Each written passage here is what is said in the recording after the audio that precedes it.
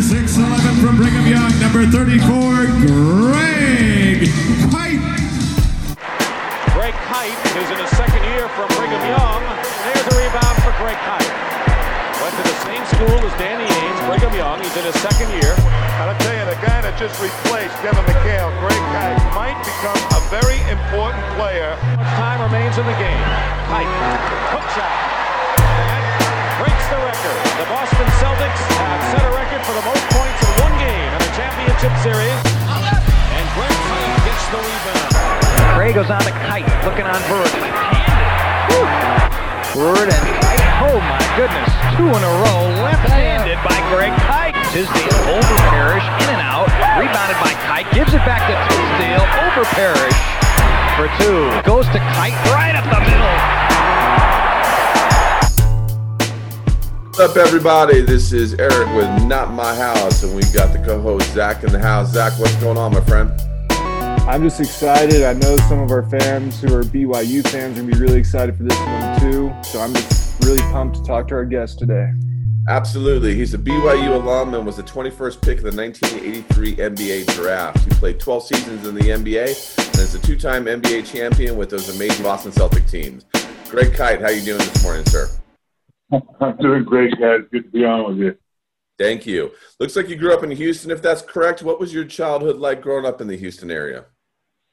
It was great. Houston was a great place to grow up, and it was a great sports town, a lot of good friends, a lot of good memories still there. My parents have passed away, so they're not there anymore, and my siblings all moved out of state like me. I live in Florida now. My wife's from Florida. We met back in college at BYU, but Houston was an awesome environment. I loved sports as a kid, was playing all of them. I had a brother who was 5 years older, so I kind of tagged along with him and his older friends. We'd play, basketball, football, baseball in the neighborhood, and we had good youth football leagues and Little League baseball, and they call them junior highs back then, middle schools now. Had good sports programs, so I loved all the sports, but I really got hooked on basketball at age 10, played on a YMCA team for my first time, and then after that went on to the junior high and middle school ball. And one of the things I think that kind of spurred it on, it was the Houston Rockets came to town, moved from San Diego at about, I was probably about 8 to 10 years old, somewhere in there. And so having a pro team in town kind of motivated a lot of kids. Plus, University of Houston had really good teams, and I was a little kid. I got to go watch Elvin Hayes and some of his great teams play there. So that was kind of a motivator. And then as I, got a little older in high school, I started playing with some of those college guys in the summer and pro guys. I getting pickup games in the summer with 9 NBA guys and me, sometimes. So it was a great place to grow up as a big, tall high school kid and have a lot of good competition. That sounds like an amazing childhood. I mean, to be able to do all that, I think we miss out a lot nowadays where we don't have those opportunities where kids can just go grab kids from their neighborhood and play. I know that's how I got introduced to sports. And were you an Astros guy when you were a kid? Oh, yeah, I was an Astros fan. You could walk to the end of my street and see the old Astrodome where NRG or whatever they call the stadium now, where the Texans play. And I actually worked in the dome as like a 14 and 15-year-old because it was a great way to see free baseball games and make $25 selling popcorn or Cokes. and got to work a few football games. Once school started, they'd limit the young guys. You could only work on the weekends and stuff. But saw a lot of Astros games. Yeah, we used to go, even then, before that, go sit in the outfield for $1 or whatever it was back then. So my buddies and I, we liked a lot of Astros games. And it was a heyday of now the Tennessee Titans, the Houston Oilers, had the great run with Earl Campbell and Kenny Stabler, Dan Pastorini, Bum Phillips back in the 70s. So that was pretty cool following them. Yeah, you read my mind. I was just about to ask you about Earl Campbell, if you got to watch him play. What a guy that gets forgotten in terms of football running backs. But, man, he was Earl was one of my football heroes, and he just, he'd run through guys and over guys. There's some of those clips you can watch. And cool thing happened when I was in high school. Gifford Nielsen, who had been a Actually played basketball and football his first couple of years at BYU. Then was their quarterback and got drafted by the Oilers. He was a backup quarterback for about 7 years. So we got to know him, and that's kind of when their school was recruiting me. And got to go to one of these Monday night games.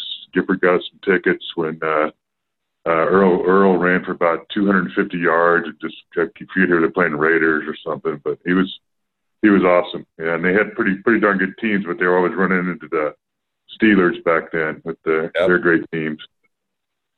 Yeah. And, I wanted to talk about your high school basketball experience. I mean, when you're growing up, I mean, you said you watched a lot of Elvin Hayes and, the Rockets, but was there a guy in particular that you studied and tried to model your game after? I don't know that I modeled my game after because I wasn't as good as any of these guys, but I remember, in fact, I was talking to a sports writer in Boston the other day about it. I had my brother and I shared a room. I had like Sports Illustrated had these posters you could buy. For a long time, I had a poster of Elvin Hayes, Kareem Abdul-Jabbar, Wilt Chamberlain, and Nate Thurman. So I guess you could say I like the big guys. I was a big guy. I was 6'10", 6'11". By the time I was in high school, and my brother was about 6'5", 6'6". So just kind of watching those guys a lot. I loved Kareem, and it was cool there when I got to my pro career, which I'm sure we'll talk about later, where I got to play kind of the full circle. Here I am as like a 6-year-old or something, 7-year-old going with my dad and brother to go watch University of Houston games when Elvin Hayes played. And then my rookie year, he was playing for the Rockets. It was his last year in the NBA. I got to in the game for about 5 minutes, and I guarded him, and then got to play a number of times against Kareem during his last, 5 years or so in the NBA. So pretty cool doing that. And I'll tell you, another real strong influence on me was some of those pro guys I got to play with. One of them was Moses Malone. Another one, Dwight Jones, who both those guys have passed away. But, Moses came to Houston with the Rockets there in the late 70s. He was one of those guys who would play, pickup ball in the summer and with us. And just what a hard worker. And what a good guy, too, really good guy. Yeah, and everything you hear about him was that he's the ultimate professional, too, taking young guys under his wing. But, when you're playing in high school, I mean, you talked about how you played a lot of pickup games with some NBA players, things like that. But what was the high school scene like? I mean, were you going up against any familiar names during your playing days? Yeah, maybe not as, maybe a little more well-known locally. Probably the most well-known name would be Clyde Drexler. Clyde and I were the two guys out of that era in Houston had the longest runs in the NBA.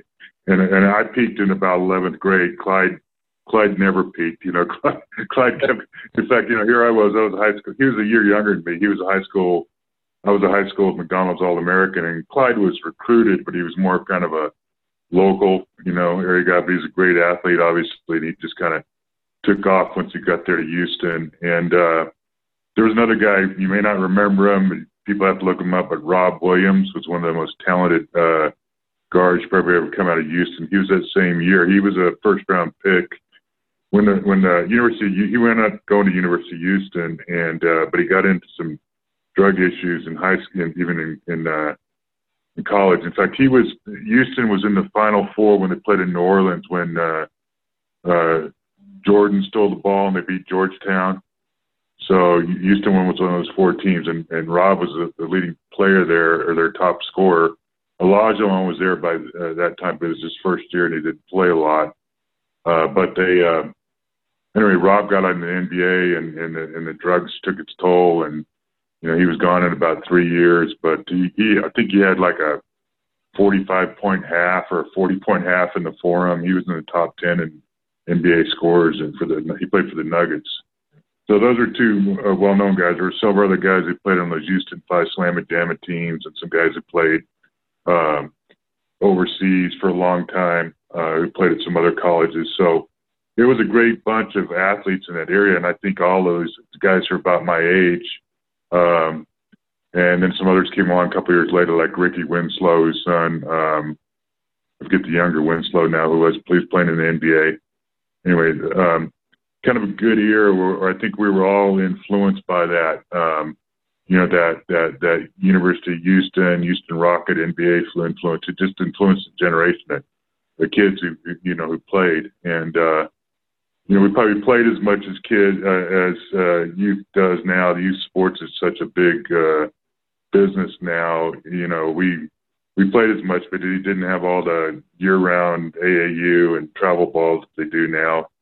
But we were always looking for somebody. If you're a good player, you're always looking for somebody better to play with, whether it was at the park, the city rec center, or the coaches, college or high school would open a gym, and you just did open gym. So that was great. I mean, I could get there with a friend or hop on the bus, or one of my goals in high school was I just scrambled, doing some odds and ends, make enough money to buy an old car so I could get down to pickup games across town. So it was a cool environment to be in.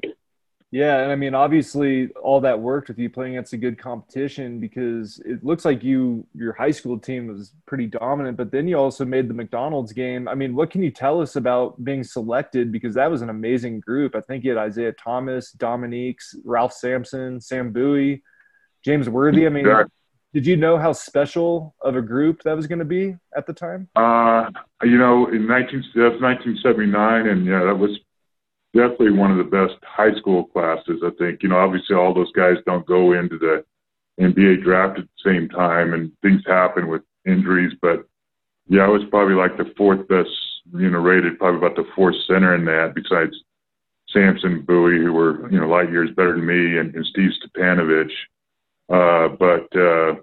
Yeah, Isaiah, Dominique Wilkins, Darren Day, James Worthy, some guys again who had issues, between health and drugs. Quentin Daly was an awesome player. Some guys had great college careers. So it was a fantastic, and the summer before I'd gotten to go to some couple of summer all-star camps. So I'd been around a couple of those guys, but you didn't travel the national circuit like the high school kids do now, and the top ones, and really see them. So it was those all-star games. And unfortunately, crazy thing happened. I was going on my Texas. We couldn't go on our official recruiting visits until after the state basketball tournament was over. So that meant March, when I went on official visits to UCLA, Duke, BYU. I was going to go to Kentucky, but Kentucky, they already signed Sam Bowie, and they're still recruiting Ralph Sampson, and they said they still wanted me to come. Why do you want me to come there when you already got those guys? But anyway, on my recruiting visit to BYU, we're playing pickup basketball with some guys on the team, including Danny Ainge. I grabbed a loose ball in the basket, went up to take it back up, and Danny swiped the ball and broke my knuckle on my right hand. And so the next week was the McDonald's High School All-American game, so I didn't even get to play in it. So I was there with guys, but there were some other games in the following weeks where I played. Like we played against Ralph and Sampson, and another McDonald's game that was like the U.S. versus D.C., Virginia, Maryland All-Stars.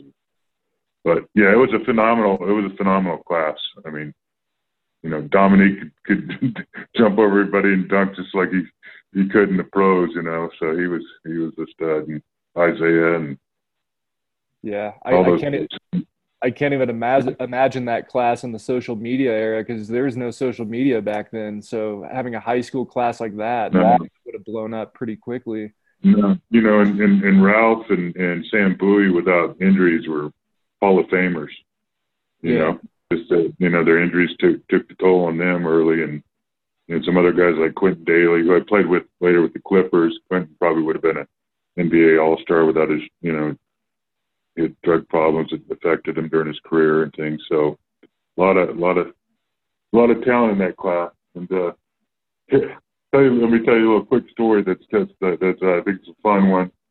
So University of Houston, I used to go over and play with those guys all the time. And Guy Lewis, who was their longtime coach, and he had me and Rob Williams, the guy I was talking about, who played for the Nuggets, and two other guys who are great athletes, Ricky Thompson and Fred Reynolds, who ended up playing at UTEP, Texas El Paso, and both were professionals for a long time over in Europe at college. But Guy Lewis sat the four of us down, and he said, at this pizza restaurant not far from campus, he said, hey, if you four guys come to U of H next year, we'll go to the Final Four.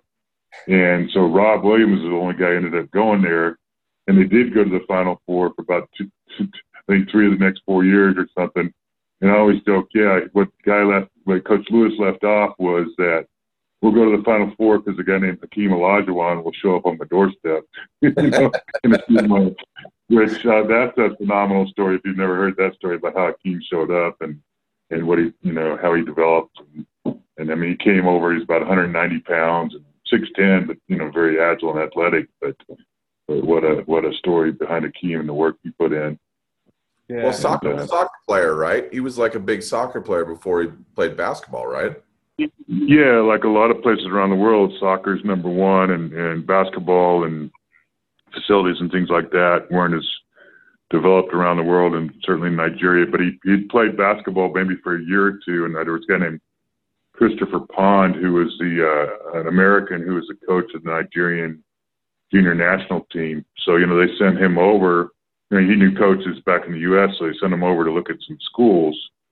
And I think he had a ticket for like 5 places, and one of the first ones he went to was St. John's, and it was cold. And so the story was Hakeem asked a Nigerian skycap at the airport in New York and said, "Hey, which one of these cities is warm?" And he said, "Houston." So he took the next ticket and went to Houston, and they didn't even pick him up at the airport. They just had a cab take him from the airport to the campus, and they knew about it, but they had no idea what sort of potential they had until he got there. But that's kind of how he showed up on their doorstep, and took off from there. But the guy like Moses Malone, he really worked a lot with Moses, and took him under his wing, and and then just a good environment for him. Yeah. Build and build. Well, I mean, that's pretty tough to pass up on Houston when you grow up there. So, I mean, what was it that sold you on BYU exactly? Number one party school in the country. No. They're always ranked number one stone cold sober school in the country because of some of what's called the honor code. They don't have any drugs and alcohol and premarital sex, things like that. So but I grew up in the Church of Jesus Christ of Latter-day Saints, often referred to as the Mormon faith. My mother had actually gone to school there, didn't graduate from there, but went there, and some of her sisters, and she had, as a young girl, they'd moved from Alberta, Canada, down to Salt Lake City area where Mom was from. So I'd been out there before with relatives. My brother that I mentioned and my 2 older sisters also had gone there. So just kind of family ties. I was kind of, if I was just going to school, I probably would have gone there anyway. But all these other places that were recruiting me were great schools, good environments, great basketball programs. So it was really a combination of things. I mean, the basketball program was coming back there at BYU. It had a little down period. But Danny Ainge was there 2 years ahead of me, Fred Roberts, who played in the NBA, a couple of guys, Devin Durant, Steve Trumbo, who were high school All-Americans, were there a year ahead of me, and those guys both had long pro careers too. So our coach, Frank Arnold, had been an assistant coach with John Wooden at UCLA during the Bill Walton years. And so he had been hired at BYU about 2 years before, I think it was Ainge's freshman year, 77. So the program was really coming back. So basketball was at, and it's always been a great basketball state. In fact, when I was in school, the 4 D1 schools, there's about 6 D1 schools there now, but the 4 D1 schools were all ranked in the top 25, Utah State, BYU, and Weber. And we had just a great program, but it was a great fit for me academically, socially, spiritually. So all of those things, just kind of thought about it, prayed about it, talked to my parents a little bit. But the best thing out of it, the whole thing, it worked out well for me basketball-wise, got a great degree, et cetera, was my wife, Jenny, who's from Orlando. She played on the women's basketball team. So I got there and I started getting recruited again by her, and a couple of friends of her were. So anyway, we met my freshman year, and so we were married by the time I was out of school and in the NBA. And so I'm glad I went there.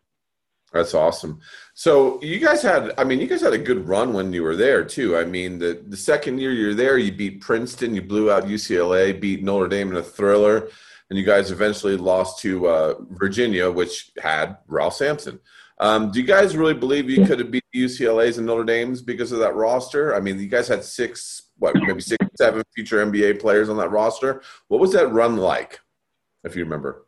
Oh, it was an incredible run. Yeah, nothing beats the NCAA tournament. The one loss and you're out, and the coverage and the excitement it gets. It's one of the great things in college sports. So no, we knew from just the season and the season before that we could compete with those teams and play with those teams, and took a spectacular last second drive and bucket by Danny Ainge for us to overcome Notre Dame in a close game in the first round of the regionals. But we were very confident to do it. We maybe kind of surprised some people because sometimes West Coast basketball with the time zone difference or the mountain time zone at the West Coast, you don't get as much recognition as back east, and that was the beginning of the years of all the heyday of the Big East, and of course the ACC was what it was, so they got a lot of the and UCLA had its long tradition, so a lot of the basketball world and media and fans kind of focused on those teams, but we were right up there with them, and got beat by Ralph. They also had Jeff Lamp. I think Rick Carlisle was redshirting on that team that year, but they had a good all-around team. I'm not to say that I think in I don't know, 3 out of in 5 games, and maybe we would have beat them a couple of times. So we weren't that far apart from them. We were that close to going to the Final Four. And my freshman year, we had a really, really good team. I didn't play as much. I didn't even start as a freshman. We had all conference center, and but we lost to Larry Nance's Clemson team in kind of an upset, kind of blew a lead in the first round, and so those were our 2 best shots in the in the tournament. Now, your last tournament run, was that when you realized you had a legit shot at making the NBA, or what was what were your feelings like going into the draft or the draft process for you? Well, I mean, it was always a goal to make the NBA and play professional basketball. But when so as I went through my senior year, we had kind of a New Yorker season. We were co-champions for the conference, but we didn't even play in any postseason play. But I had some really good advice, which I don't know, a lot of people didn't do.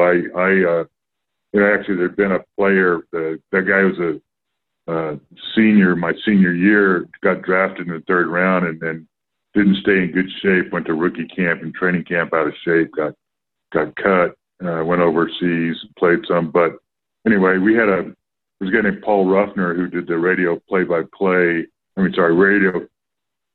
color commentator for our BYU games, and he kind of mentor. He was a 6'10", 6'11" guy, played in the NBA and ABA back in the late 60s and early 70s, and he just said, you gotta stay in condition, you gotta do some. So I did a lot of running, a lot of training, a lot of drills and things like that after the college season was over, because your team kind of stops, you're not working out. So that March, April, May, I stayed prepared and I was in really good shape, and got to go to what was then called the Aloha Classic. It was one of the premier senior events, and did well out there, and then got invited to the NBA pre-draft camp and did pretty well there. And back then, the team, the NBA teams didn't really fly you in like they do now to work out guys individually. Maybe they did a couple of top guys, but we kind of had an indication that it might be, a low 1st round pick, but we thought for sure it'd go in the 2nd round, if nothing else. And so I was, and I wasn't even up in New York. I was 21st pick when there were 23 teams in the league. I was sitting here in my in-laws' living room watching on Turner Network when the Celtics picked me. So it was a nice, little bit of a nice surprise. Yeah, I mean, that must have been a surreal experience to go to a team like the Boston Celtics. I mean, what was that training camp like? Because that must have been unbelievable to go up against arguably the greatest front court of all time in training camp. I mean, what was that training camp like for you? Yeah, well, obviously I knew the Celtics tradition, and they had been, won the championship in '81, and we're right up there, one of the top teams in the league, and everybody, was getting to know, Bird. I'd see Bird, Larry play in college, and Mikhail Parrish, and so, from one standpoint, it just seemed like the natural rhythm of life for basketball. Here it's, October, you're starting, or you're getting ready in August, September, physical conditioning, and then you're October, you're starting training camp, and so it just kind of seemed normal, and you're practicing, but then I'd go home sometimes to kind of pitch myself, hey, I'm out here with, Parrish, Bird, and McHale, Dennis Johnson, and it wasn't like I was unfamiliar with playing or going up against NBA guys or future NBA guys at high school and college level, but being a teammate with them there and being in that setting. And then I think one of our first exhibition games, we went down to Philly to play the Sixers, and you go out games like 7:30, so guys go out like 6:30, get some shots up on their own. I'm out there, and Julius Erving walks out, and the doc says, "Hi, Greg," and I'm like, "Who said that?" He knows my name. How does he know my name? Kind of thing. So it was, it was awesome being in there. But the biggest thing really, and a lot of people may not realize, is this: when you move up a level like that from high school to college, or college to the pros, or whether it's college to the NBA, college to the NFL, just the size, speed, length, strength is just magnified. Guys are so much just bigger, longer, quicker, and smarter players and things like that. It's just it takes a little bit of an adjustment time for most players because of that, and certainly did for me. Absolutely. And I mean, that Celtics team, I mean, it definitely had some funny personalities and some characters that like to have a lot of fun from everything that we read. But I mean, did you have any like funny rookie duties on that team? I mean, did you have to go get like ML Carr, the newspaper, or anything like that? No, they weren't too much for doing fetching that. I might have heard of that, the donut stories and the newspapers. But we had the ball and chain, we called it. So myself and Carlos Clark were the rookies, and back then the trainer, the coaches had carried around your own VCR equipment to play tapes. Believe it or not, even when I went on the road or stuff, and so we were always in charge of that, and then the equipment manager would have the equipment bag, but we had to pass out and pick up the practice gear. So like if you're on the road, they had a bag of practice gear, and you go knock on a guy's hotel door, hang on his door, leave it there, and then picked it up after practice. And so I asked Kevin McHale, I said, "Kevin, do you have to do this when a rookie?" He said no. If they had wanted a bellhop, they would have drafted a bellhop.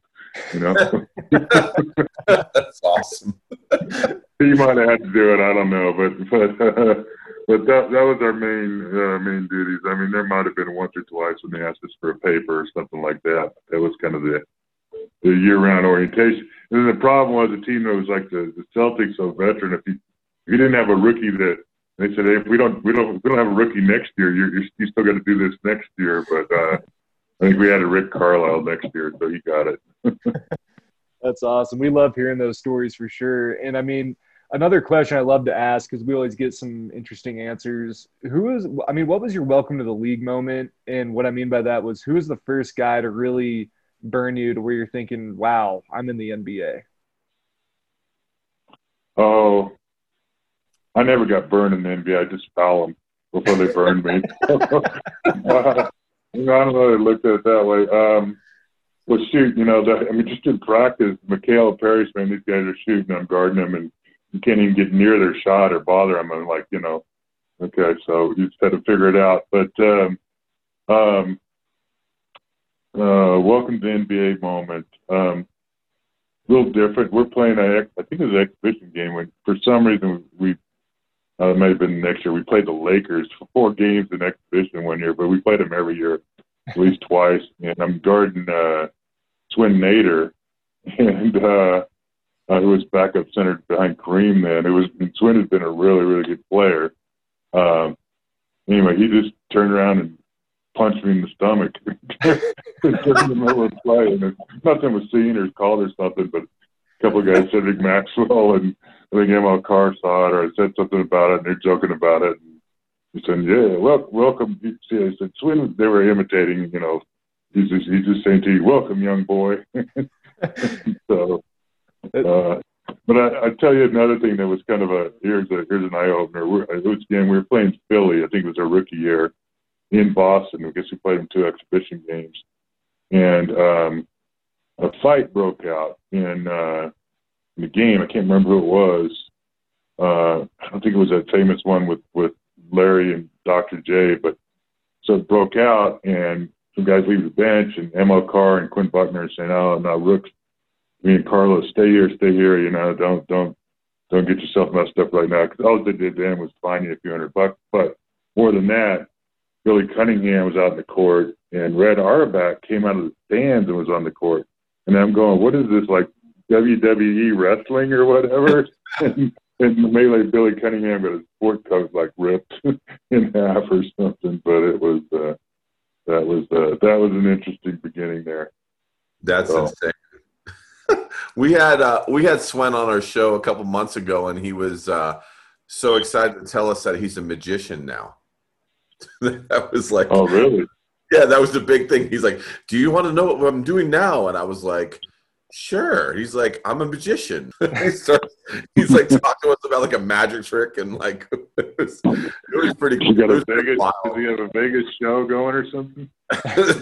He's like a comedian / magician. It's hysterical. He was man. You want to talk about a wild interview? He told crazy stories, man. Really nice guy. Yeah. Does he have a way to make a 7-footer disappear? Yeah, an uppercut. Tell him if they saw him in half, they don't. Like the old magic trick, he's only got they didn't make him a standard size guy, you know. That's awesome. You know, that rookie year altogether must have been pretty wild for you, because I mean, you go to the NBA Finals your first year. I mean, as a rookie, I don't even really know how to ask this question, but did you understand the meaning of the rivalry of the Lakers Celtics at the time? I mean, what was that whole experience like? Yeah, I mean, it was definitely not being a part of it before, but knew of it, but just being around the team and being around the city and the fans and the media, absolutely that. And the rivalries in the East, like with Philly, especially, who was very good at that time too. So, it was, definitely something that all those years, and when we went to the NBA Finals 4 years in a row, we were watching what was going on with the Lakers or the other top teams in the East. I mean, I remember you talk about the newspaper. I remember specifically, just times in the dinky practice locker room, guys grabbing the paper and talking after practice and saying, "Hey, the Lakers lost last night." We would constantly look at what our record was to the Lakers or Philly or Milwaukee or whoever was the better teams in the East to make sure we were always shooting to have the best record, because it was so important for home court advantage. And even though the coaches probably didn't care about it, one big thing too was we wanted to have the best record at All-Star break in the East, so we'd send our coaches to the All-Star game. So it was definitely there. We watched it, talked about it, and then when we did get in those games with the Lakers in the playoffs, it was so intense, and that was nuts. I think the next year in '85 we played them, and we won the championship in 7 games in '84, and then we're playing them 4 games in exhibition the next year, and there was a fight with Robert Parrish and Maurice Lucas that broke out in an exhibition game that next year. But I don't know, you guys probably saw the 30 for 30 that did it on the Lakers and Celtics a few years ago. Oh yeah. And they had, some of that stuff I, kind of remembered, but the stuff about the '84 series was so spot on. That was great, the way they put that all together, like Max doing the choke sign at the free throw line, walking right in front of Worthy, and just all the smack talking, and the McHale clothesline, which was accidental. I don't think he was trying to, just 2 guys going in different directions. He wasn't trying to clothesline them, but the philosophy and the thought in those days wasn't, and Kevin wasn't much for doing it. You didn't want your guys who were playing 35 minutes to get in early foul trouble or anything, but you make them make layups. You know, you don't let them. You make, and so the Lakers had just been killing us. So I think that was right before that clothesline game when Larry had made his famous call out in the media that we were playing like a bunch of sissies, or the other guys were. So, yeah, you know, the idea back then was, hey, if the guy's got, you know, he was already 80% free throw shooter, go make him make 2 points on the free throw line. And like the old, you know, NFL or even now, you know, this good receiver, but he's a little gun shy when he goes over in the middle because he might take a shot, you know, from a defensive back. Was, hey, if they're going to the basket, if this guy's going to the basket, make him think, you know, especially a perimeter guy, make him think about it. You know, not trying to hurt him, but so that was, you know, that physicality that kind of lit that, maybe that clothesline play lit that, kind of maybe turned that tide in that series, because it was definitely kind of in their favor at that time, the momentum, but we took it back. Yeah. And I'm glad you brought up the 30 for 30, because one of the things I was curious about was they really didn't talk a whole lot about Red Auerbach and some of his, I guess, techniques to give you guys more of a home court advantage. I wanted to ask somebody personally. So I want to ask you, are those stories true? I mean, would you guys, you know, maybe turn off the AC in their locker rooms, or, you know, give them nothing but cold water for the cold showers? I mean, what can you tell us about some of Red's tricks to kind of build your home court advantage? Well, if you know, Kevin McHale it wasn't with Red's tricks, but Kevin used to talk about stealing the other guy's brainwaves. So, if it wasn't true, maybe it was in their head, you know what I mean? So I don't know. You know, I don't know that any, you know, you always heard that about the hot locker room and stuff like that, but and turning off the heat, but.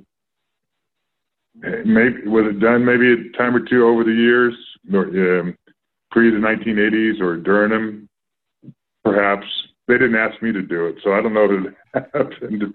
But maybe certainly teams thought about it. You know, maybe it's part of the thing. I mean, the Boston Garden back then was an old and ancient building, and it wasn't like it was a luxurious locker room or anything to begin with. So, you know, those and the other tricks, I don't know. They were good stories, if nothing else. And like I said, maybe you know, maybe it's a little hot in there or whatever, and guys just start thinking about it a little bit, and that's the edge you want in sports. Yeah, because I still have the image of Kareem at the Oxygen in my head right now. I mean, I don't think I'll ever get that image out of my head with just how hot and exhausted the Lakers were in that series. Yeah, and that because it wasn't because it turned it up. That just because the Garden wasn't air conditioned, and that was like the first week of June or whatever. And there was a heat wave in Boston where it was like, you know, 95 degrees all week and 90% humidity. So in the gym, it was just as hot or hotter. So we were as hot as they were, but that's just part of that old building. And that's that home court advantage you talk about, because you know, I'm an East Coast guy. I grew up in Jersey, and the difference in humidity on that East Coast compared to West Coast is totally different birds. So it's like, you know, like a West Coast team that doesn't deal with a lot of humidity like Los Angeles, when they come over there, they're dealing with that humidity, especially in that old building. You'd hear horror stories about how humid it was in there.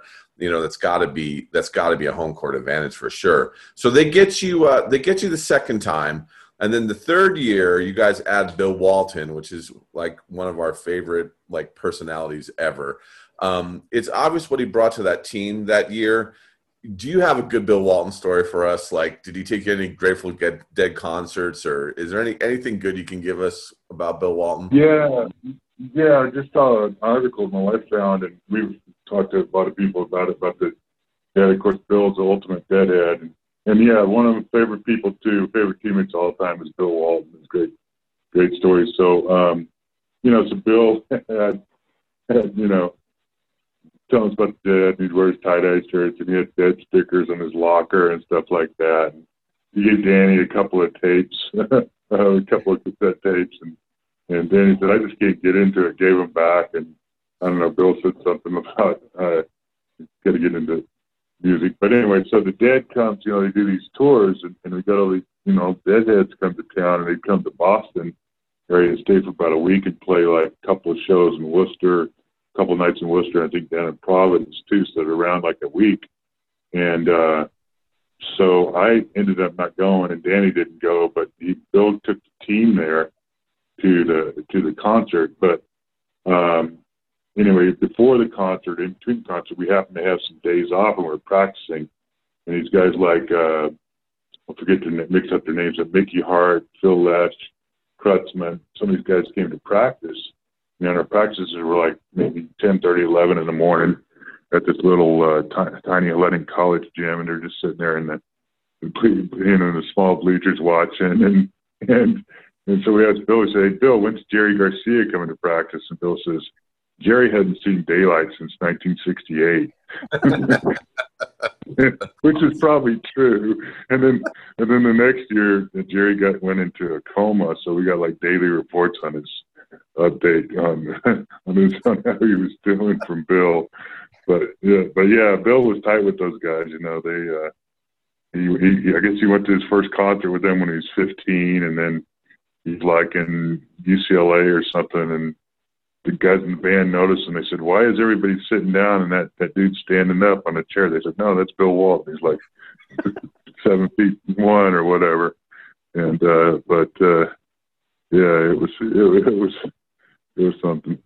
That's amazing. Yeah, we love Bill Walton. I think, and it's funny too because I remember. I mean, I'm a huge Knicks fan, but I mean, how could you not watch the Celtics and Lakers back then? And I remember that season. How much of a cheerleader he was on the bench, and we talked about injuries earlier. I mean, that guy was robbed of he could have had such a better career. I mean, his knees really kind of gave out on him, unfortunately, where he could have played longer.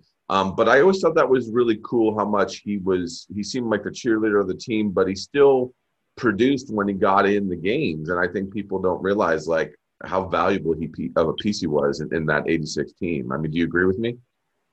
Oh, absolutely. Yeah. Bill is in the Hall of Fame, but, by the time he came to the Celtics, I think that was about his 13th year in the league, and he probably literally only had about 4 years worth of playing time because I didn't know it then. I knew he had a lot of surgeries, but he had over a dozen surgeries, I think, on his knees and over 20 or 30 surgeries on his feet. And I think it's, later led here when retirement, he had to have some of his back fused. But even back then, he'd only wear tennis shoes around because of his feet and ankles. And anyway, but I'd heard a lot of stories, and of course, seen him in college, on TV. But our college coach, Frank Arnold, was an assistant with Bill. So at UCLA when Bill was there. So just, even with that limited physical abilities, it's kind of like when Arvydas Sabonis came to the NBA and at 30 plus years old, he wasn't physically the same way. When Arvydas was in his 20s, a lot of people in the basketball world thought he was the best basketball player in the world, period, when he was playing over in Europe. And Bill probably was too. You go look at those early years of the Trailblazers, at the championship, and then they're on their way to another championship, and he gets hurt. And, but even with us with the Celtics, like, for example, I've never seen a rebounder with better timing than Bill Walton. You couldn't get the ball off when you go up to get offensive rebound or defensive rebound, you couldn't get it any quicker. I mean, it's off the rim. Literally, he had it snatched, and then he was a phenomenal passer, phenomenal outlet passer.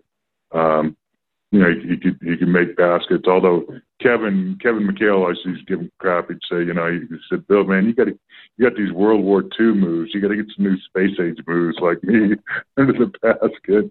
But Bill was a lot of fun. We had a lot of very great sarcastic humor and a lot of fun ragging on him and him ragging on us, and that's a lot of give and take. And if anybody really. I love watching Pac-12 basketball games just to listen to Bill go off on something. But, that positive thing you talk about, you hear him doing that now, when he's doing basketball games. He'll talk about, this team's such a great, you're going like it's overboard. But he was that way as a player, He was all about the team and all about winning. And so, like you said, a cheerleader on the bench, but but that attitude was just, it was part of what made him a great player and made the teams that he played on great. Yeah, it's definitely important to teams, and I'm with you. I love listening to him on the Pac-12 network and also I like seeing Dave Pasch feed him cupcakes on TV too. But that season you also drafted Len Bias, and I mean obviously that wasn't easy news for anyone. But I mean, what do you remember most from that whole thing? And I mean, from an organizational standpoint, it seemed like they didn't really know where to go after that because it seemed like their only plan as far as building for the future was Len Bias, because it seemed like it's really hard to, part with Hall of Famers. I mean, what do you remember from that? Yeah, I mean, that was a big blow because, Red Auerbach, told us a lot about him. Of course, everybody's seen him some in college games, but, Red lived his whole career in Washington, D.C., and he's really close with Lefty Driesell and, of course, John Thompson, and he went to a lot of the Maryland games. He would come up to Boston for the games and just had an apartment or something up in Boston. But, Red was telling us, this kid's, he's the 6'8" Michael Jordan and just very, very talented. So the fact that they were able to get that draft pick was a great move. He came up and, he was up for a visit, like a physical or something. We were in the playoffs a few weeks before the draft, so I got to meet him then. And then the shock that he's dead on draft day or the next day was an incredible blow. And then you add to that too, a couple of years later, Reggie Lewis dying. It was Reggie was an all-star caliber player too. So, teams get old, but you got to have and certainly the Celtics of the mid '80s. By '87 when Lenny died. Kevin had already had a screw put in his foot that summer, and, Chief was in his mid-30s. Larry started having issues. Dennis Johnson was older, so you needed a new player like that, and it's hard to find great players like that, period. And then you're all, even when you're out there in the market, just fitting them in with salary cap and trades and things like that is not easy. So those two blows would have made the transition a lot different from, the Celtics era if they had not passed away, those two guys. Yeah, absolutely. And that was, tragic to everybody. And I know the city of Boston was definitely feeling that too. And not just Boston, but basically the whole basketball world. But you ended up playing Houston and not LA in the '86 finals. And a lot of people believe that '86 team might have been the best team. This might sound like a weird question, but were you guys upset to not see LA in the finals, or were you thrilled knowing that it might be a little easier matchup for you? No, I think we were looking forward to playing the Lakers, and kind of that had been, here was the third year in a row, so here's a rubber match, and we were looking forward to them, and we knew our team was better that year than it had been the 2 years before, so we were good at playing them, but on the other hand, we knew about the Houston Rockets, and that was, I think, Olajuwon and Sampson second and third year, and they had some other good guys around them, so it wasn't like there was, okay, we got an easier route, for sure. Maybe ultimately it was a little bit, but I think we still won in 6 games against the Rockets, but, that was just turned on. That was, I think, Ralph Sampson hit a big turnaround jumper at the buzzer or something in a key game 5 or something in that series against the Lakers. And so the Rockets pulled that upset, but they were very talented too. So, but it would have been nice. But we did end up obviously going back in '87 and playing the Lakers and lost. So that was a little disappointing. But I didn't realize until LeBron and Dwayne Wade and Bosh in Miami did it that was we were the last team before that, and there'd only been 3 teams at that point to go through to 4 NBA finals in a row. And then, of course, the Warriors did it, and they went to 5 in a row.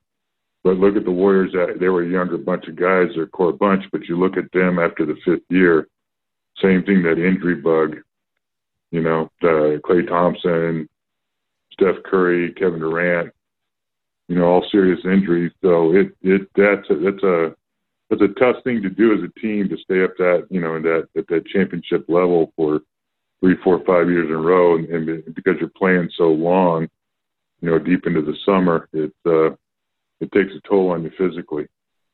Yeah, you know, another great point about that too, if we're talking about the new squads, is that it seems like everybody's leaving teams a lot faster. So you lose that continuity and that gelling of a team when you got a guy like Durant, for example. You know, he's playing with the Warriors, they're playing some of their best basketball, and then he jumps over to the Nets. So then it's like you got to try to fill that void, and it's definitely not like it was back in the day where, you know, I mean, Bird played with the Celtics the whole time. Magic played with the Lakers the whole time. You have that continuity of showing up every training camp with almost the same amount of your core guys, right? Yeah, yeah, definitely. You got, you know, you probably used to have 10 or 15% of who were usually Hall of Famer star players who played the whole career in one place, or guys who played most of it, then had a tail end, you know, like a Karl Malone going to the Lakers for a year or something like that. So, yeah, a lot more movement of the superstars. I mean, there's always been movement of the backup players and the spot starters and the journeymen. You know, like I was. There's always movement, but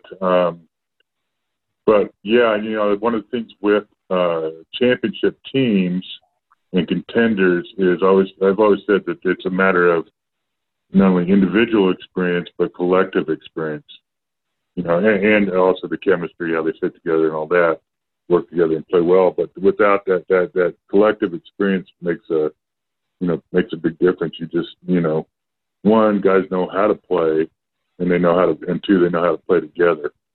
Like I remember Ainge was playing with the Suns with Barkley and Dan Marley and Kevin Johnson, and they were in the finals against the Bulls. And they had two rookies, Oliver Miller and Richard Dumas, who were talented guys, but they were relying upon them for heavy minutes. And he just, you know, he said that just sometimes in the playoffs and stuff like that, especially those guys, just their inexperience, you know, hurt them because they didn't have that experience. So, you know, most contending teams have guys who play together for a while, and then the backup guys who play key roles usually are guys who've got some good experience in the league. Yeah, you make a great point. That's true. That's very true with, like, you know, the playoffs, like from what we hear, is just a different gear compared to the regular season. If you got guys that have been playing playoff experience 6, 7, 8 years, it's going to really help your team compared to, like you said, like a guy like an Oliver Miller that's a rookie. You know, I mean, I think the one team that kind of got away with it was the Rockets in 94, 95 with Ori and Cassell being rookies and first, second year players. But yeah, for the most part, I totally agree with you. I got to ask you a Larry Bird question because he's so known for this, and I've gone down YouTube rabbit holes just like watching this. What's your favorite Larry Bird trash talk story that most listeners might not know about? Oh, God. Probably most people do. There's some great videos and stuff on YouTube, you know, like the one of Xavier McDaniel telling him, hey, X, I'm going to shoot it right in your face in this spot. But, you know, just specific ones. I mean, Larry was always telling guys, you know, stuff like, guy would check in the game and said, hey, you know, your coach must not like you. Guy would check in the game to guard Larry. He said, you know, your coach must not like you. He's got you guarding me. Or he said he'd go to shoot a shot, and depending on who the guy was, if the guy was bigger than him, he'd say too big or too slow, or too, if he's small, he'd say too little or too old. Something like that. Just cut him. Oh, here's the best guy. It's kind of not exactly a trash talk, but we're playing the Knicks in Madison Square Garden, and Knicks had a longtime trainer, Mike Saunders.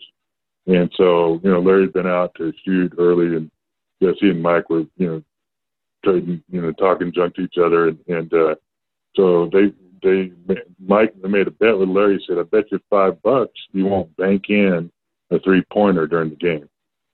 So we're playing this game, and it's a tight game, and it's about, 50 seconds left, and the Knicks are up like 2 points, and there's a dead ball and maybe a free throw going on, and Mike Saunders catches Larry's eye, you know, and he holds up 5 fingers, and he's smiling, Like, I got you, because Larry hadn't baked in a three-pointer. Well, the next trip down the court with us down 2, game on the line, Larry shoots a three-pointer and banks it in and turns backpedaling to Mike and holds up 5. That's amazing. So the trash talking, is the great confidence he had. Kevin was a great trash talker too, I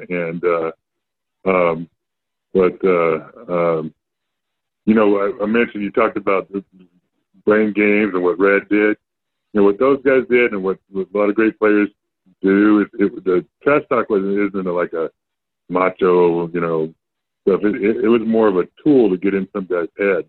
And sometimes it did, sometimes it didn't, but those guys, as great players, they're already in a guy's head. And it's probably also for Larry and guys who use it a lot, it's kind of a way to get their psyche going a little bit. But they're using it as a gamesmanship tool, just like a pitcher in baseball might throw one near your chin.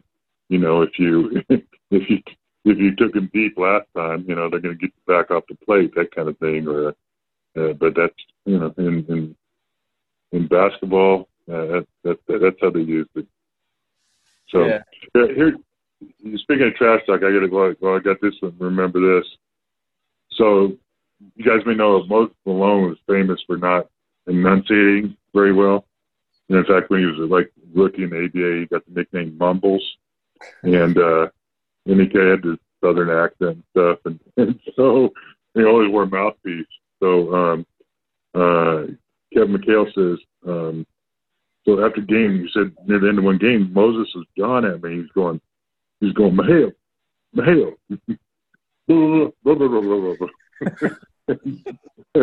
And Kevin looks at him and says, what? And so Moses takes out his mouthpiece and says, Mahale. I don't know. He may have been saying good game for all I said. So Kevin just said, F you.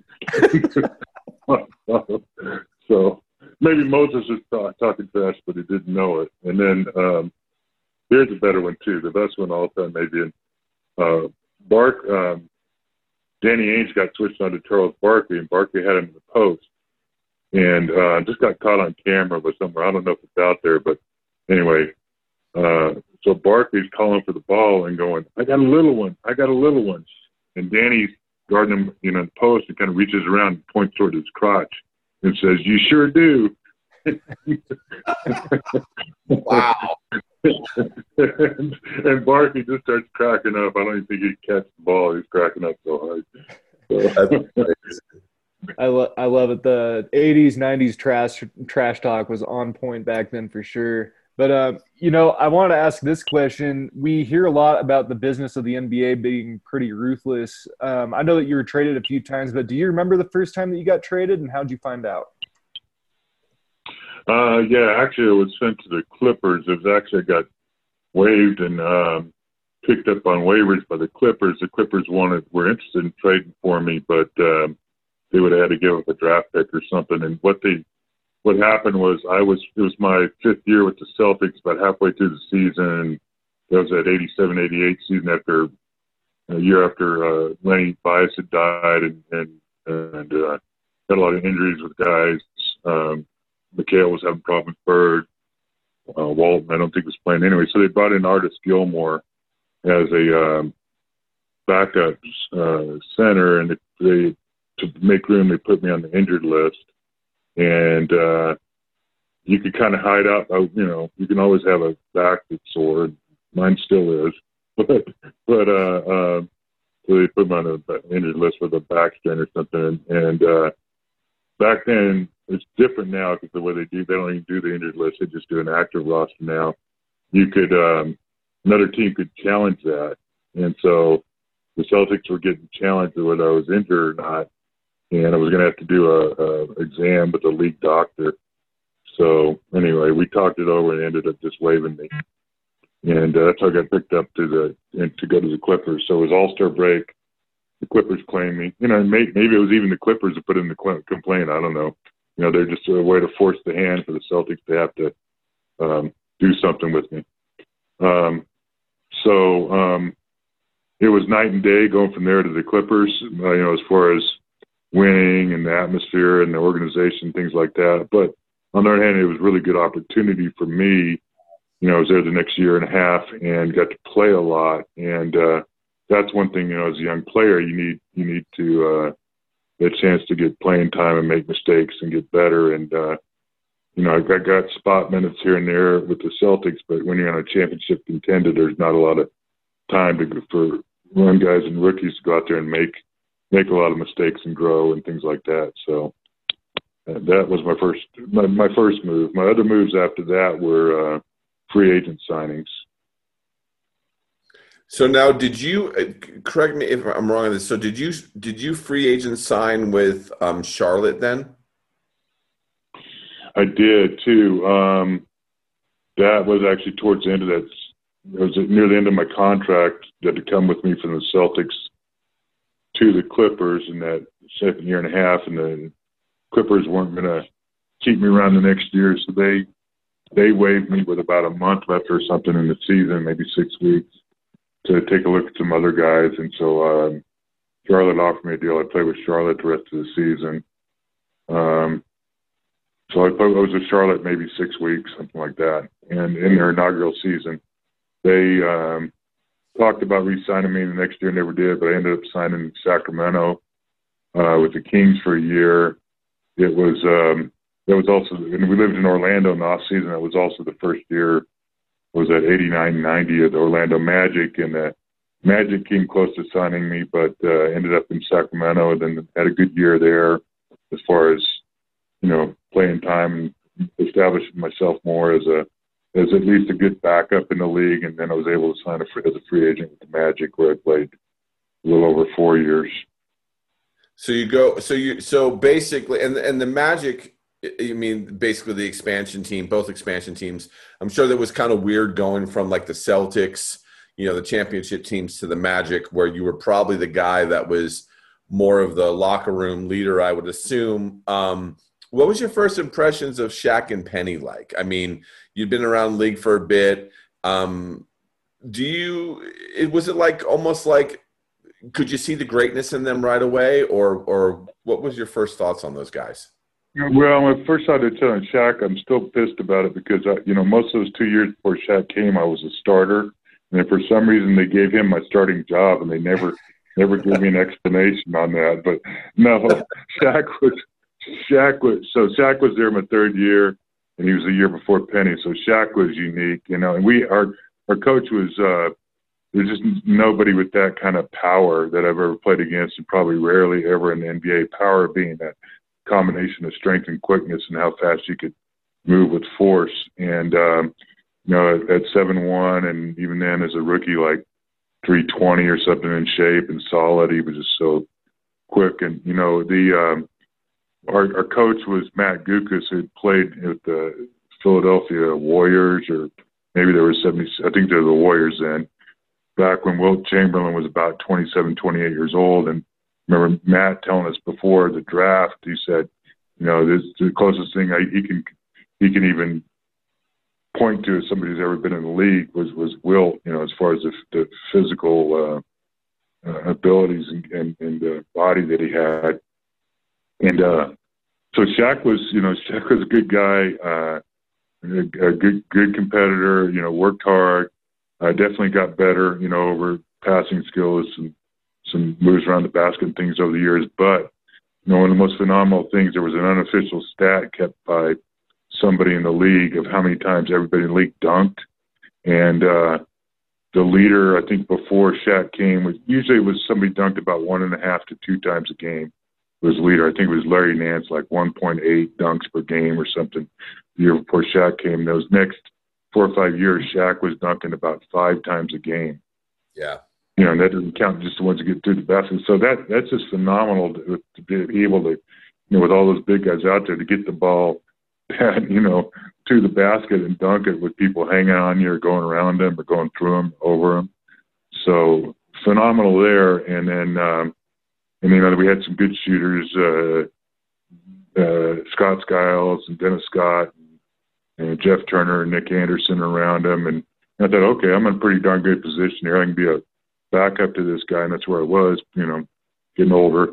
playing 10 minutes or whatever the backup time is. And anyway, then they got Penny the next year, and we had some guys here around here in the summer, along with some college guys that would work out, and they brought Penny into this small church gym that we were working out in the summer, and played pickup there with him a couple of times. And yeah, you could see right away that he was a phenomenal talent. 6'7", handled the ball, just smart, gym rat, and that was a great combination. And then you saw what it did. They went to the finals pretty quickly, and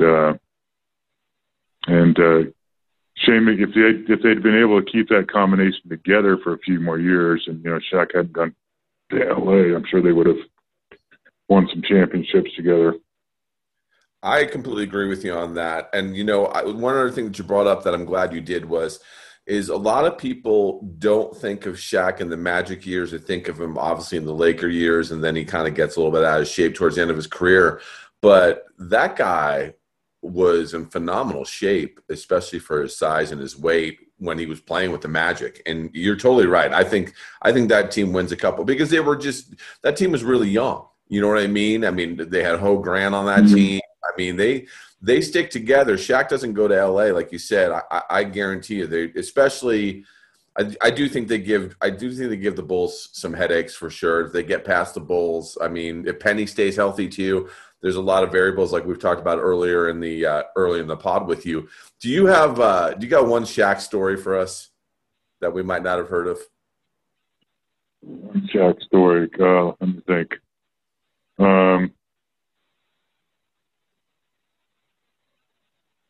Gotta jog my memory here with something.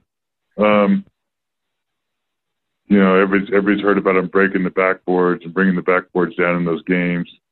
And I think definitely the one in Jersey, he tried to do it intentionally just for the notoriety and the hype. But there was one time where Scott Skiles was feisty. He loved playing with Scott. Scott was an awesome competitor, and they got in a fight in practice. Here, Scott Skiles about 6'1", and Shaq, and Scott's like jumping on his back, and I think Shaq just flicked him off like a flea or something like that.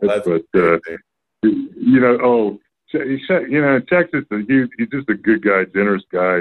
There was a longtime season ticket holder, he probably still does. He used to own a bunch of Dunkin' Donuts around here, and Shaq went in there one time to one of his shops and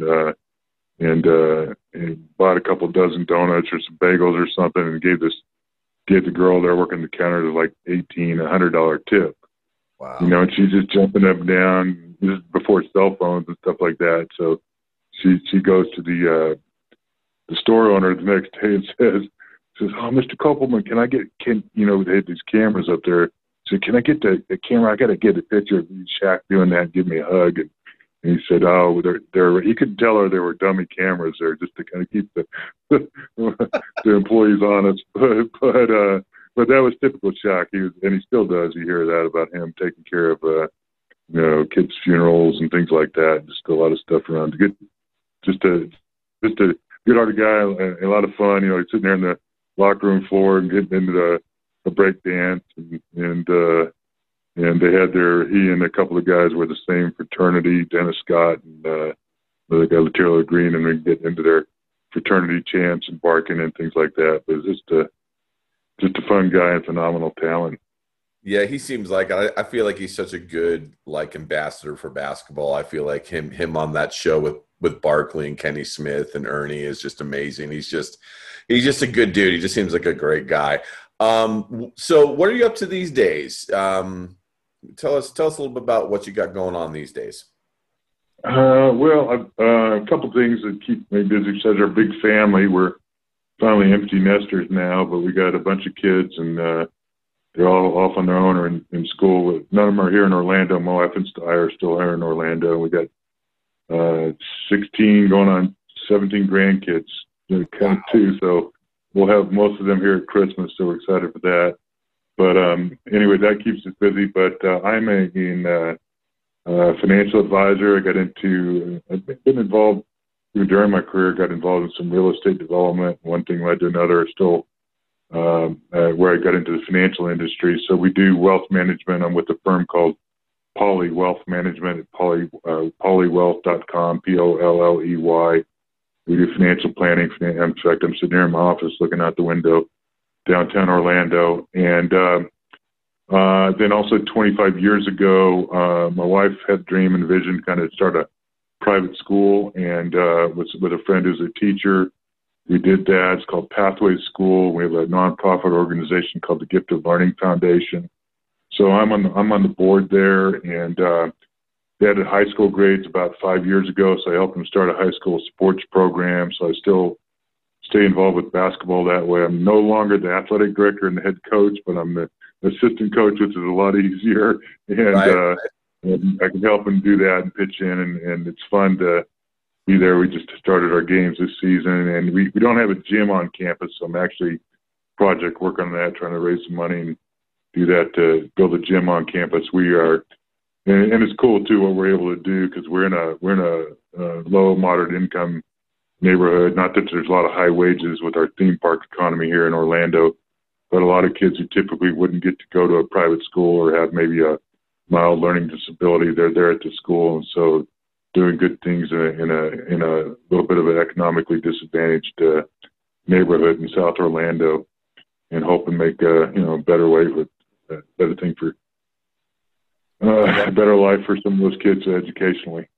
I love to hear that, man. That's super important. Giving back is enormous, and sports is, I think, one of those super important things to get involved with when you're a kid, because it really teaches you a lot of lessons in life that you can carry with you your whole life. Zach's going to do a little lightning round with you. It's just a 1 or 2 word answer to a couple questions, if you don't mind. Zach, you want to take it away? Yeah, absolutely. The first question is, what coach had the biggest impact on your career? Yeah, I had a ton of great coaches, but I'll go with my high school coach, actually, Paul Benton. Played college. He was in Texas High School Hall of Fame, so just gave me a great foundation, especially on defense and other things that helped me to take me to other levels. But man, I played for Hall of Famers in the coaching ranks in the NBA, so all of those guys were great coaches and a great college coach as well. But I'll go with Coach Benton. Okay. Who is the one guy that taught you how to be a true professional?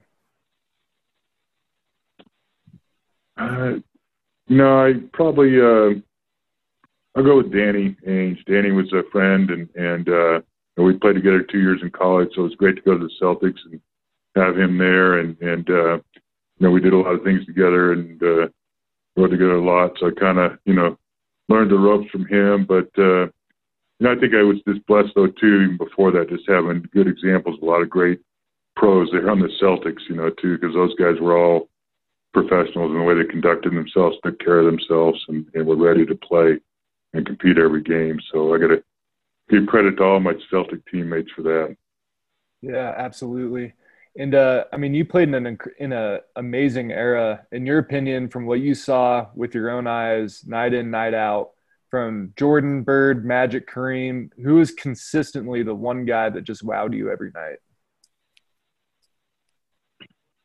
Well, I got to see Larry more often than anybody else every night. So I just say night in and night out, Larry. But obviously, I probably with those guys in the era that I played, you got to point to Michael as probably the best all around, most athletic competitor. And his record speaks for itself. But Larry and Magic could be in that starting five as well, and then getting to play against Kareem too, even though it was twilight, last 5 years of his career. So when I matched up against him, people forget how dominant Kareem was during his prime as well. So those were all some of the phenomenal players I get to play against. Plus an era of many, many great centers, the Olajuwons, the Ewings, David Robinson, etc. Yeah. 84 or 86 Celtics? Every championship's a good one. You don't get to them too many times, but I'll go with the 86 as far as the best team overall and just a phenomenal run run that we had. You know, we only lost one home game that year, and I think lost 2 or 3 games in the playoffs. So. For sure. And what is your favorite and least favorite Shaq movie? My favorite, Blue Chips. What was his other movie? Shazam or something? I guess Shazam was that what it's called? Kazam, I think, where's the genie? Kazam. You know, my favorite Shaq piece was I got to be in a Pepsi and a Pizza Hut commercial with him where they had basketball extras. And a buddy of mine who'd been in some extras, he said, "Get your name, turn around so you see the name on your jersey and get your face." So he paid extra. So Shaq's commercials were actually my favorite video pieces he did. But anyway, probably Blue Chips, number 1, Shazam, number 2, and I'll go with. I enjoy Shaqtin' the Fool now too. That's fun to watch. Absolutely. And the last question is, what is your favorite basketball memory if you had to pick one? Favorite basketball memory it would be I'd have to say those championships. You know, the '86 championship and '84 and championship parade. You know, we're going on this parade to downtown Boston with like 1 million people on the parade route, and they get to Government Square, Government Center downtown Boston, and we're up on this balcony at City Hall, and there's like 300,000 people in this plaza, and it's like you raise your hand and everybody cheers. You know, it's kind of like being the Pope or Mussolini or something up there on the balcony. But yeah, those years in Boston, definitely the highlight of my basketball career, and winning those championships, being in those finals against the Lakers and the Rockets, and just a great era. Absolutely. Completely agree with you. Hey, I wanted to say before we let you go, we really appreciate how gracious you were with your time, your stories.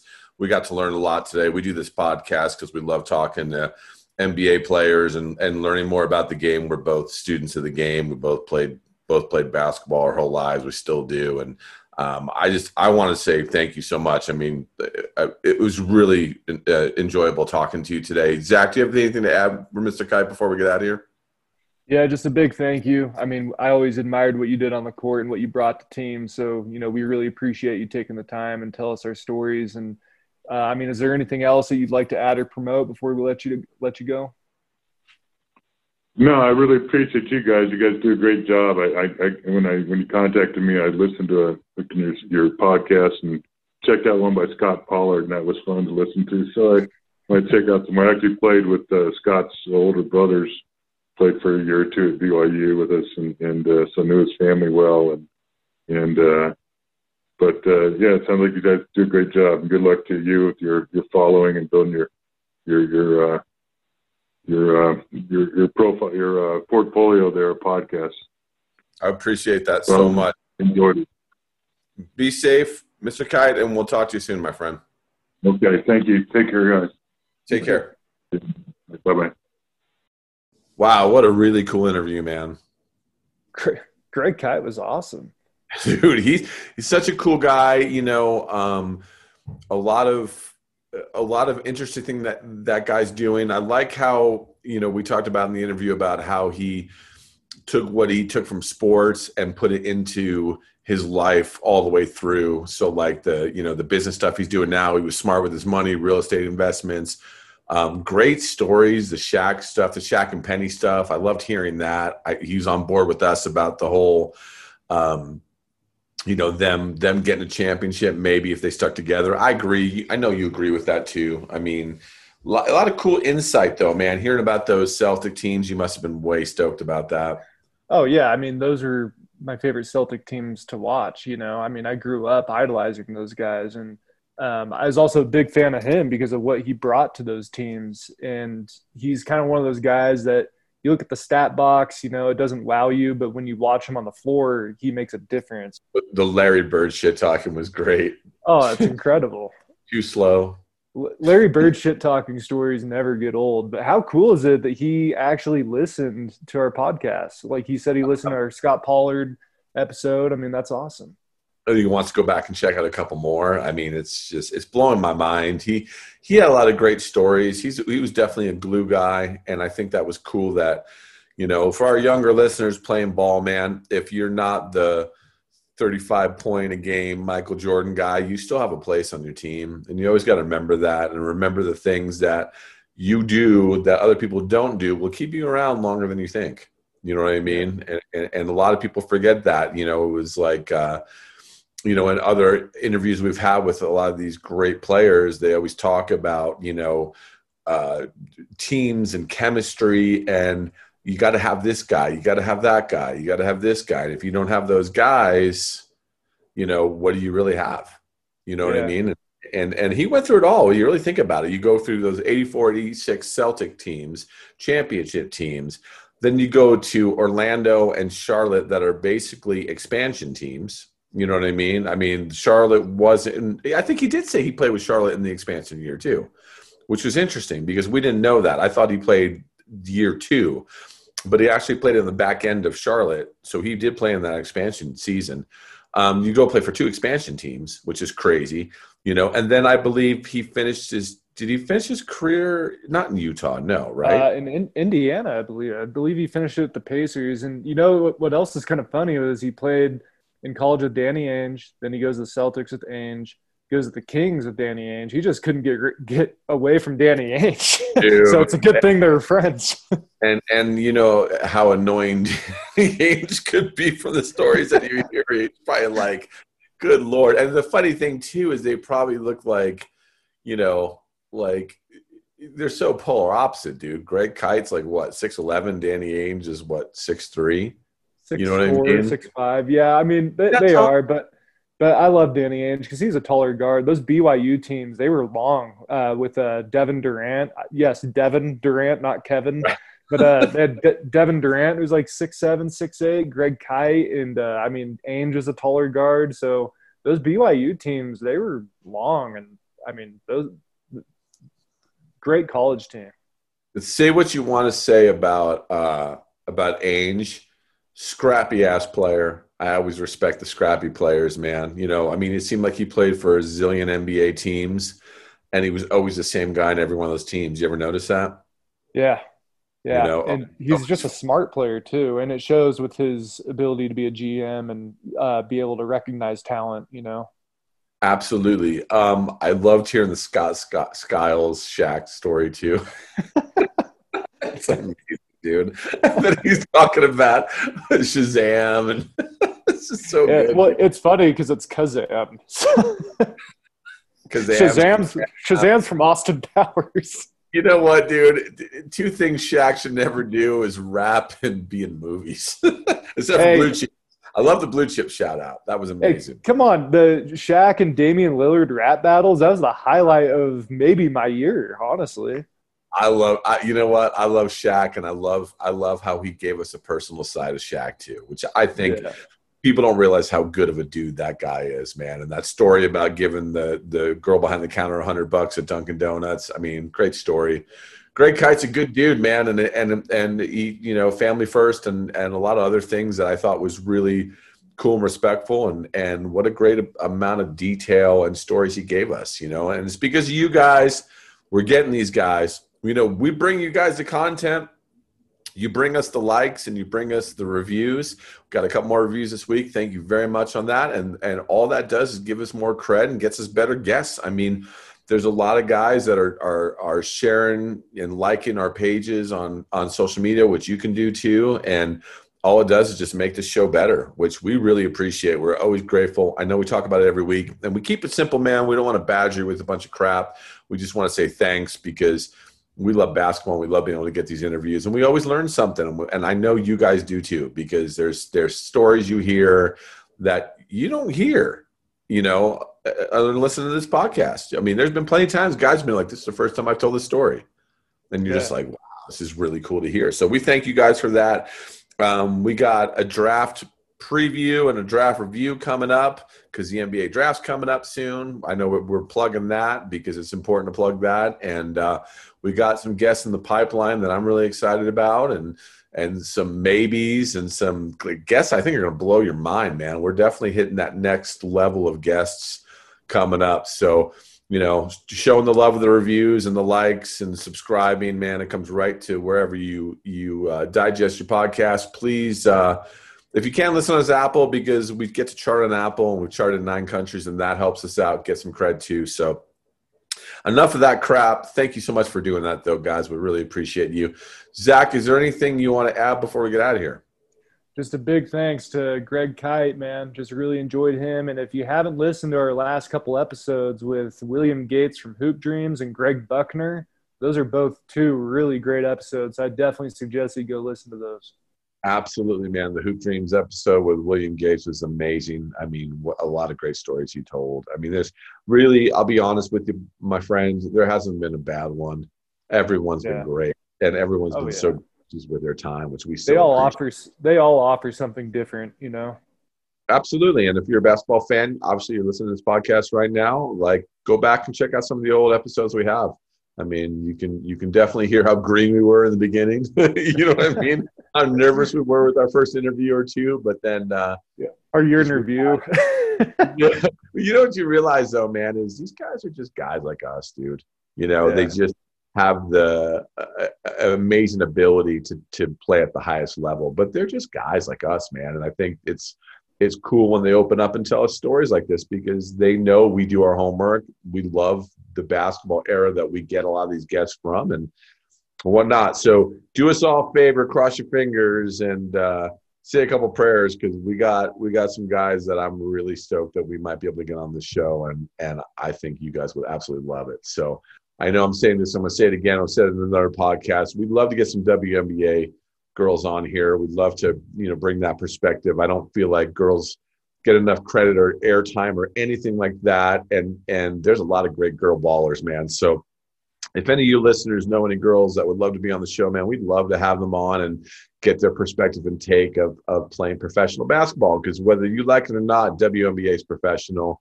And a lot of people need to show some more respect to that for sure. So anything you want to add, Zach, before we get out of here? No, I echo what you said. Definitely want a couple WNBA players on. I definitely want to get that perspective, especially the business side of that. I think that would be very interesting to see how business is handled at the WNBA. Oh, absolutely, dude. The stories we could tell, man, would be amazing. So for Zach, I'm Eric. Not My House is out of your house. Be safe. Have a great weekend. Show some love.